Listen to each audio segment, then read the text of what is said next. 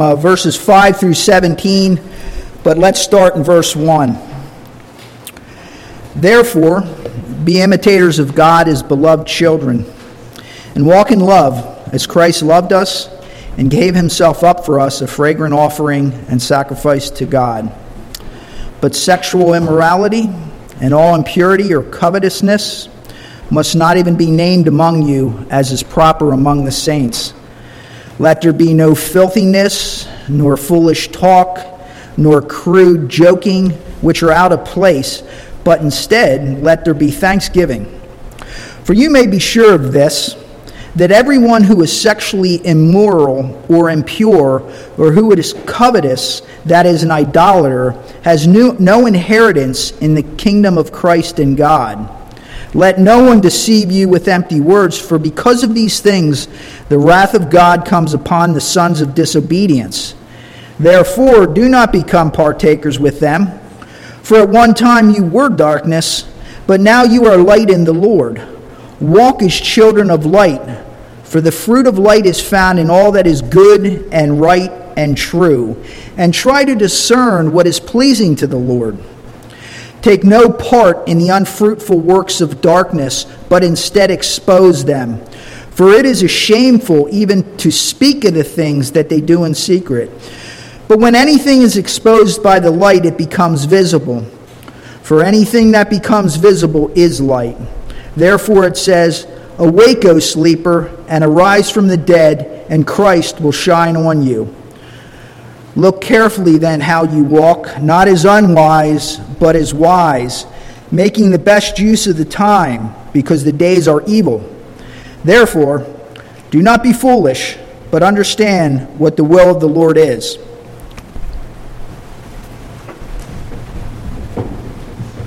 Let us pray.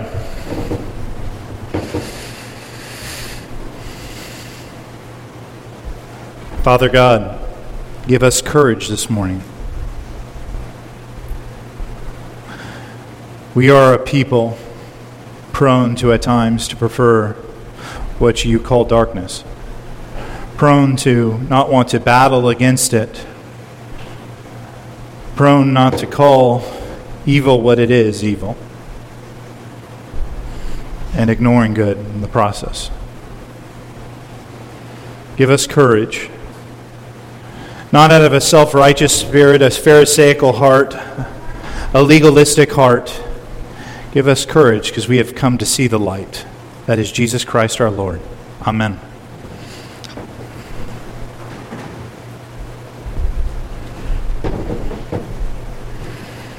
You know, I've developed a newfound appreciation for seatbelts and road signs lately. Because of the accident that happened right down the road. I am driving my cars, or the cars I have to borrow, because I still haven't gotten my truck back after almost 2 months, with a hyper-awareness and vigilance, because I don't want to have what happened for somebody to run a stop sign to plow into me to happen again because of the physical pain. The toll, even the financial toll, and the toll of time, and the damage, the migraines, the bad back, etc., the medical checkups I've had to do, the insurance paperwork and more insurance paperwork. It seems like every morning I have a request from the insurance companies for more paperwork as a consequence of someone not driving the way they should.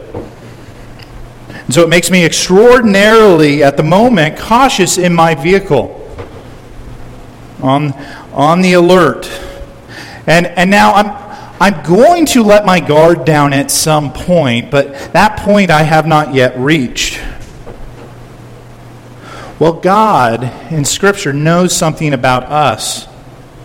And we can kind of see it in the beginning of Ephesians chapter 5. He knows that we are prone to forget the warning signs of life. And today's sermon will really focus on two warning signs, two road signs that we are to heed as people of God.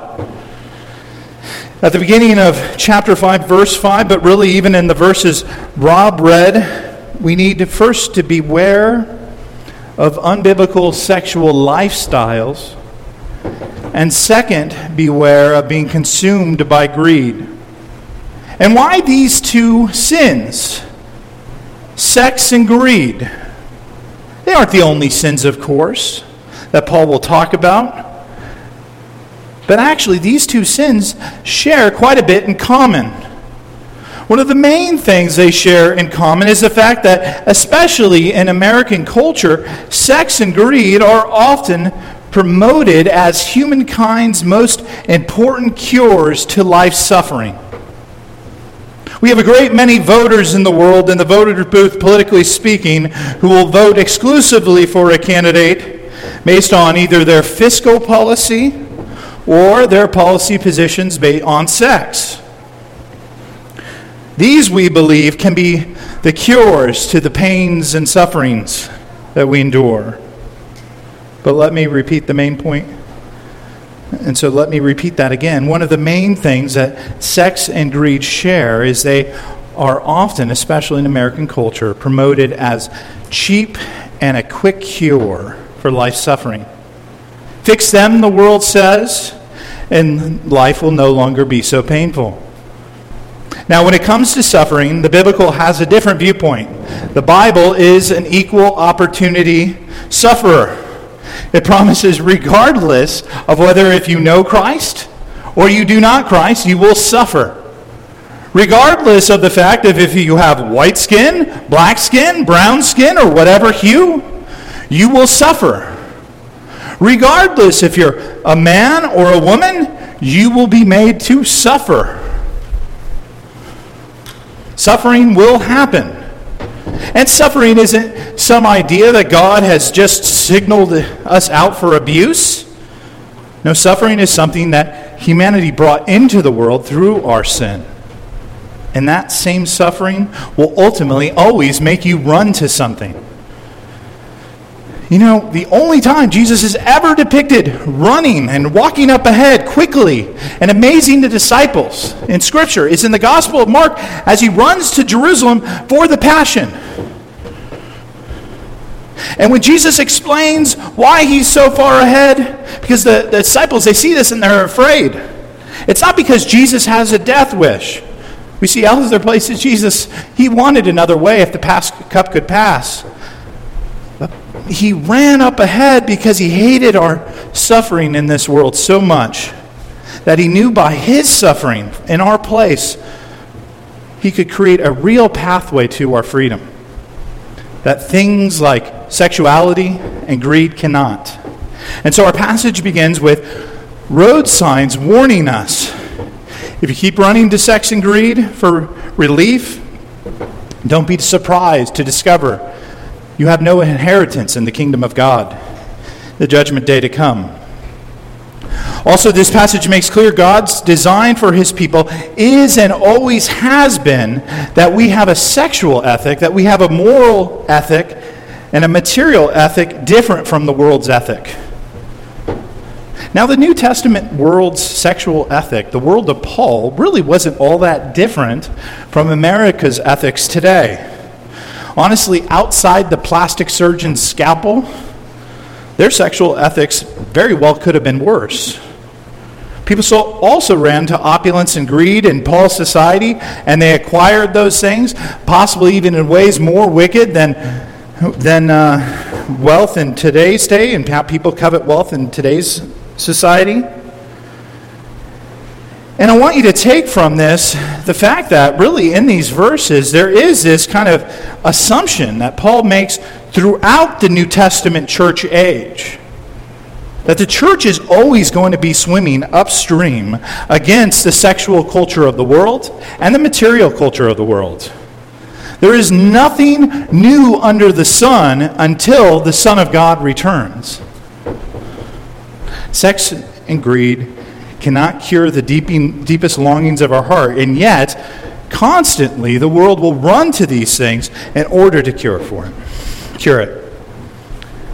Looting a Target has never cured anyone's ultimate suffering. May have masked it for a short time, but it's never cured suffering. Likewise, if you had Bill Gates' bank account today, Christian, it won't end your suffering. Of course, we'd all love to give it a try, but it really is true. It will not alleviate our suffering. Sex outside the design that God has given it to be a blessing unto his people will never alleviate suffering. It might mask it, but again, it will never alleviate suffering. And even within the confines of how God ordains it, while God sanctifies it, he blesses it in biblical marriage, and it can be great and wonderful. It never is supposed to be our end-all and be-all. And so as we live in a culture that is trying to alleviate the universal condition of suffering in such things such as sex and greed, and sometimes, if we're so honest, we walk those pathways ourselves, we must, as Christians then, guard our steps. Guard the pathways of escape we take in life's moments of suffering. And then we have a warning in verse 6. Let no one deceive you with empty words. What are empty words when it comes to sexuality? What are empty words when it comes to greed? Empty words are words that don't come from God. It's that simple. Empty words are words that don't come from an authority, don't come from the ultimate authority, which is God's truth. If Bridget walked up to me after church and said, Dad, I need $2,000 from you, I'm going to laugh her off. Okay, I'm going to give you $2,000. Sure. If the tax collector of Wyoming County, however, contacts me after church and says, I need $2,000 for you from your property in Mahoopany, well, he's an authority. I'm going to heed that. I'm going to give that to him. And in the American church, there is a troubling crisis of watching churches surrender to empty words, both left and right, that shouldn't be listened to. Now, what are the empty words when it comes to greed? Jesus in the Sermon on the Mount tells us that no one can serve two masters, God and money. If money rules you, ultimately it means Christ doesn't rule over you. So what are you becoming wealthy for? What are the things you want to accomplish with wealth, the wealth you acquire? We could even ask this of fundraisers like the Oyster Picnic. What do we ultimately want to accomplish with that event? We should really ask ourselves that. What are we putting all the work in for? I love that this church has made a point of it. Every year I've been blessed to serve here. It's now 3. I'm working on year 4. But I love that this church has made a point that every year of the Oyster Picnic that has happened in the last 3 to make sure we are found donating the revenues of the Oyster Picnic to a variety of mission works in our community, nation, and beyond. It helps answer the question better than the alternative answer we could seek after. It just helps fill the church coffers. It's a good step. But of course, an even better event is one where we go closer as a community. And even better than that is one where Christ's saving gospel is shared with those who come. We want to be careful to not be motivated by greed as individuals or even as a church, especially by greed in regard to the things we do for God. Greed is a real danger. We are the wealthiest society the world has ever produced. Even those we consider poor in America are wealthy by historic standards of poverty. We are at risk to succumbing to a lifestyle of being more and more greedy rather than more and more generous, so we always need to be on guard over our hearts. How about empty words when it comes to sexuality? Now, there is the easier target to hit of the LGBTQ variety. They are the easiest ones because those are the ones that our largest corporations love to celebrate, and the news stations love to talk about ad nauseum because, again, we see this as an alleviation of suffering in the public square. However, empty words and sexuality also deal with a whole host of sins far more creative than any single month in June can cover.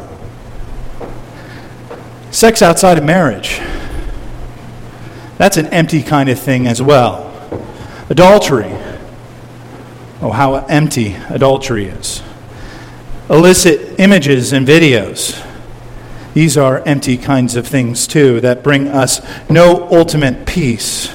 And I think I'll stop there. And I think that passage actually commends us to stop and not go too far with this. Because as this passage points out, there are even the kinds of things that go on in sexuality that shouldn't even be bothered to be spoken about. We're not to be about those kinds of things as Christians. And sadly, the human condition is one that loves to try and push the bar a little further when it comes to what is sexually acceptable to our detriment. A whole host of churches will give empty words or twist God's words to try and make things that God clearly states are not good for us sexually in both the Old and New Testament seem okay. And by the way, when God tells us something is not good for us, He's not saying it because He likes to boss us around or bully us into submission. This is the God who can never lie. When He says to us, don't do these things, it's not good for you, He does it because we shouldn't do those things. It's not good for our soul. It's nothing cryptic in that.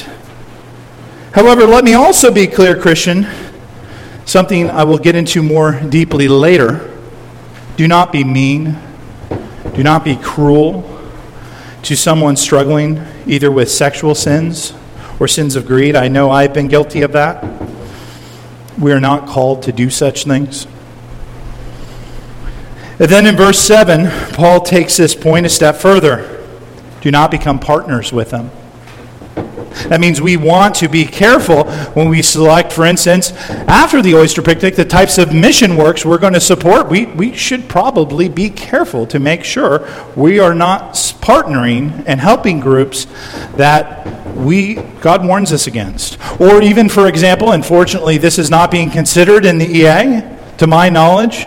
If the EA went down the path of the UCC, which this church had to separate from, we too would once again as a church have to band together in order to separate ourselves from ungodly associations. Do not partner with them, the warning here is. And why?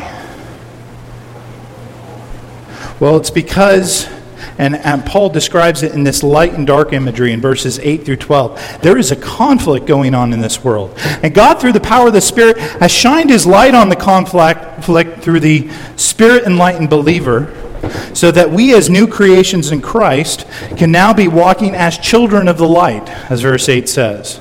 We are supposed to remember what it's like, in one sense, to stumble around in the darkness and grow from that. You know that horrible pain that you sometimes have late at night as you're walking around the house and haven't turned on the light switch? What is it? You stub your toe, right? All of a sudden it shoots up, you're like hopping around on one foot. Might have some choice French words that you offer. And what do you usually do in those circumstances? You turn on the light so that you can see if you have that opportunity, or you consider your steps more wisely when you do that. We need to be mindful. And God has shown us the light, and so that we don't go back to walking in patterns of darkness. By the way, have you also stubbed your toes sometimes with the light on? I have. But it helps. You know, you can kind of figure out at least what you quickly stubbed your toe on and avoid it rather quickly. You don't have to go searching for the night light. We're supposed to be wiser than that. We're supposed to be guarding ourselves in the light. We're supposed to see the wisdom of staying in the light, of appreciating the fact that we, through the power of the Holy Spirit, have had a light turned on for us, so let us go towards that light.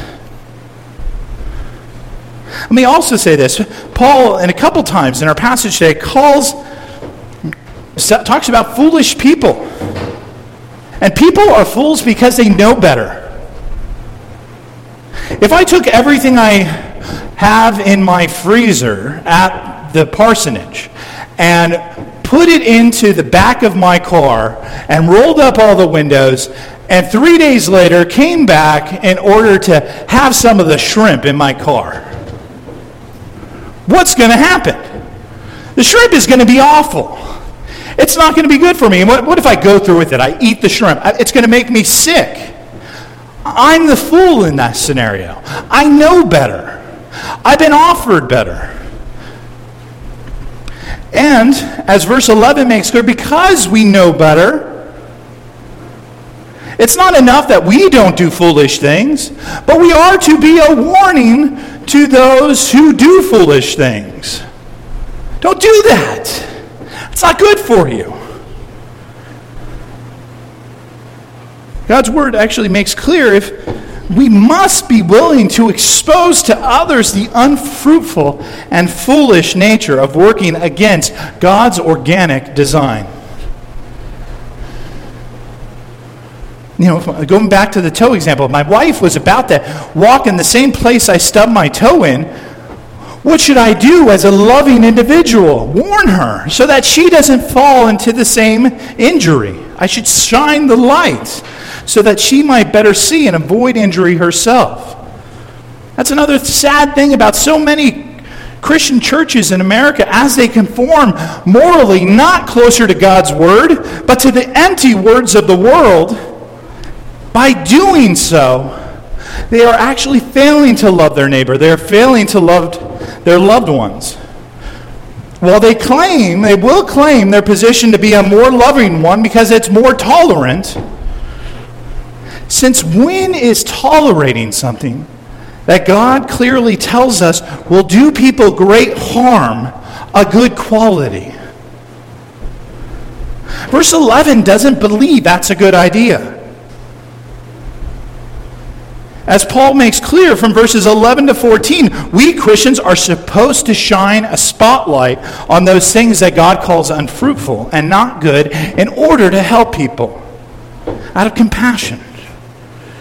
I want you to imagine that we're back in World War II and you're a soldier outside a Nazi prison camp, a concentration. He is about to create a breach. He's about to create a tunnel into the camp so that people can escape. People can get out of it. People can go to freedom. People can go be rescued in the light of day.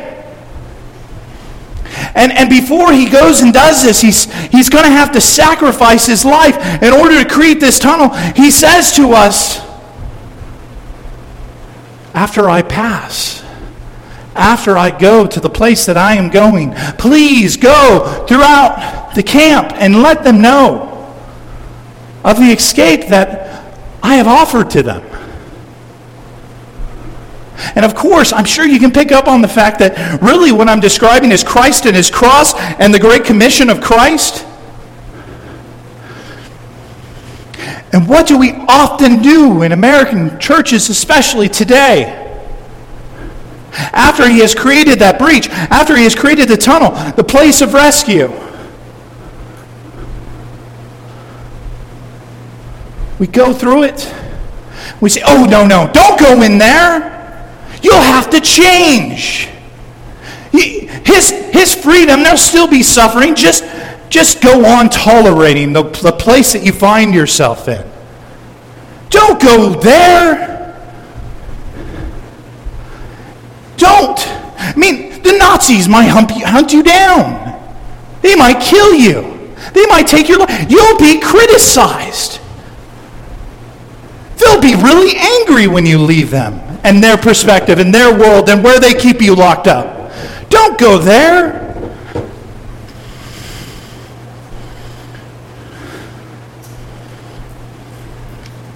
Far too many Christian churches are practically teaching that kind of idea in their pulpits today in empty words by the world's philosophies, fearing the escape routes to sin that Jesus has provided us and given us in his sacrificial offering. And Paul is saying here in Ephesians chapter 5, especially from verses 6 to 14a, no, that is not how this is supposed to go. We are supposed to be encouragers of the great rescuer and of the great rescue, of a greater freedom, not found in worldly sexuality, not found in greed, but by going through the breach towards the freedom found in Christ, learning to look more like the one who sacrificed his life in order to create that breach. You know, another really helpful illustration that this concentration camp illustration can provide, it's for another problematic area in Christianity, and it's this. Some of the most vile things I have ever witnessed as a Christian is how some try and call others into the tunnel of safety, into the tunnel of freedom. I just want you to imagine, and this was not the case. I have on my phone, I don't have my phone in my pocket, that's the microphone, a picture of my wife in her wedding dress today. But I want you to imagine, let's pretend we're at our wedding, and my bride is coming towards me, and I start shouting vile things like, "I don't like how you look down there. You're not beautiful down there. I don't really want you to come as you are down there.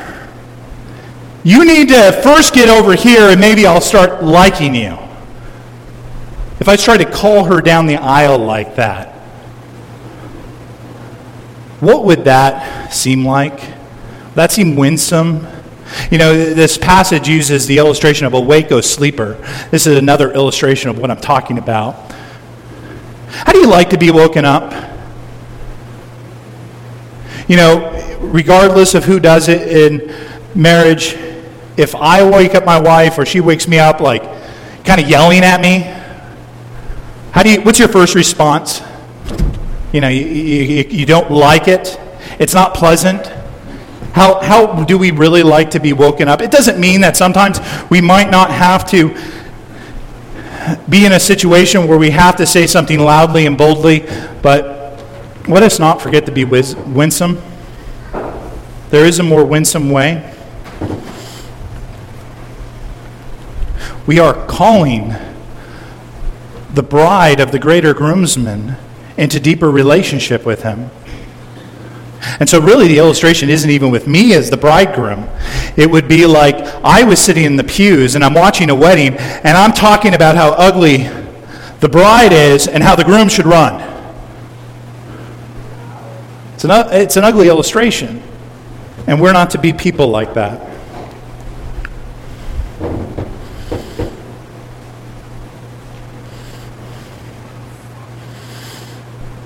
And then verse 15 tells us, "Look carefully then how you walk, not as unwise, but as wise." And then verse 16 adds that we should be making the best use of the time because the days are evil. How do we often start our mornings?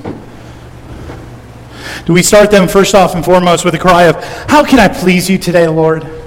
How can I please you?" I wish I did that.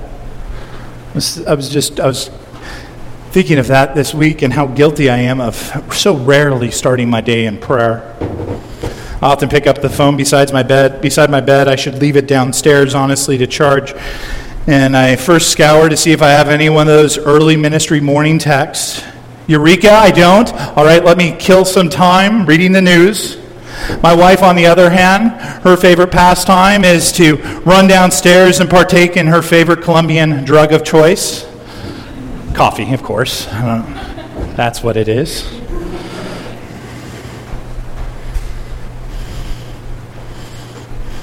What Paul is saying in verse 16 is Christians, we need to consider the best use of our time.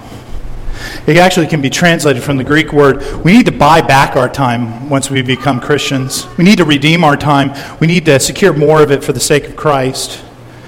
you imagine if you buy back time? I know some of you would pay more than this for me, but what I wouldn't give to just have 1 year in my 21-year-old body where I was greatly less weight on me and greatly more able to do feats of strength and fun. And how much time have I wasted in my life? Oh, how wasteful have I been? And what Paul is saying here in verse 16 is, Christian, you need to have the courage to be constantly evaluating how you're spending your time. Maybe for some of us, we need to talk with others and allow them to help us with our time. We should really be people who look at our schedules and ask ourselves, what are we doing in the hours we have? What's our time management with God like? You know, I have the pleasure of having intimate conversations with people at a whole host and array of seasons of life. And it's almost always true. I think it's always true. The longer life goes on, the more it seems that we realize how short it is. The Christian is supposed to appreciate that and order their lives in such a way where God and the various ministries He gives us take priority. So for me, that means my roles such as a Christian, a father, a husband, a son, a friend, an uncle, a brother, a pastor, a college professor, a teacher, a laborer, and other titles I hold. I need to look at these various ministries and say, what's the balance like right now? Should I arrange my time a little bit better? We need to have the courage to ask ourselves, are there things right now that we are dedicated to and we give a lot of time to that would be far better for us if we cut out? Now, don't get me wrong, this doesn't mean that God doesn't want you to at times to find times of recreation. Even when the world was perfect, He still gave us a Sabbath day. He still gave us a Sabbath, a day free from all work. But still, if you were to write out in a calendar a detailed list of all that you would do in the next week, how much of it would not qualify as redeemed time? How much of it would ultimately be wasteful and should be cut out? I think time is one of the hardest things for Christians to both master and truly give unto the Lord. It might be hardest, especially for young families. My child might not get to do what? Yet God tells us, redeem the time. What lessons do you want to be teaching your children about the balance of time? When it comes to the time management in your homes, what things tend to rise to greatest importance? Are they the kinds of things that God commends as wise? And let me be clear. Just because you dedicate time in your household to having a good balance of time, that doesn't unfortunately mean all our children will be believers. Even good management doesn't mean good employees in the workspace, and it doesn't mean so, unfortunately, in the household. Sometimes still children leave the faith,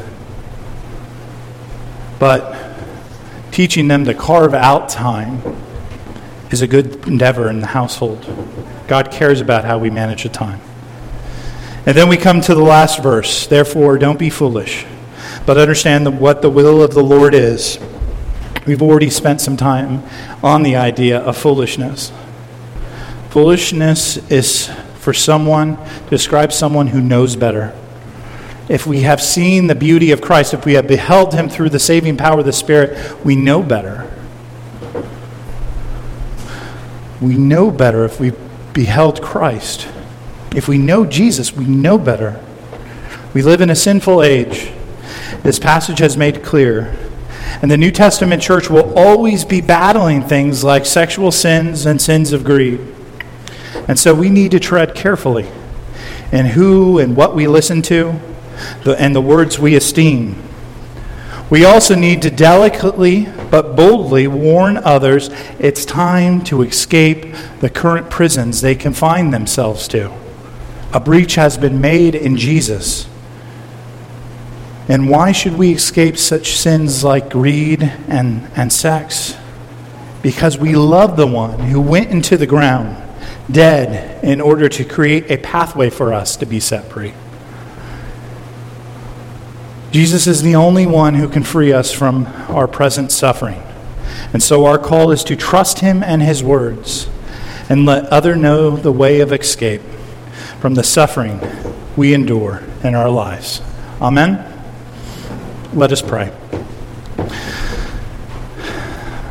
Father God, help us to reorder our lives, to spend more time in your light, to not be attracted to darkness.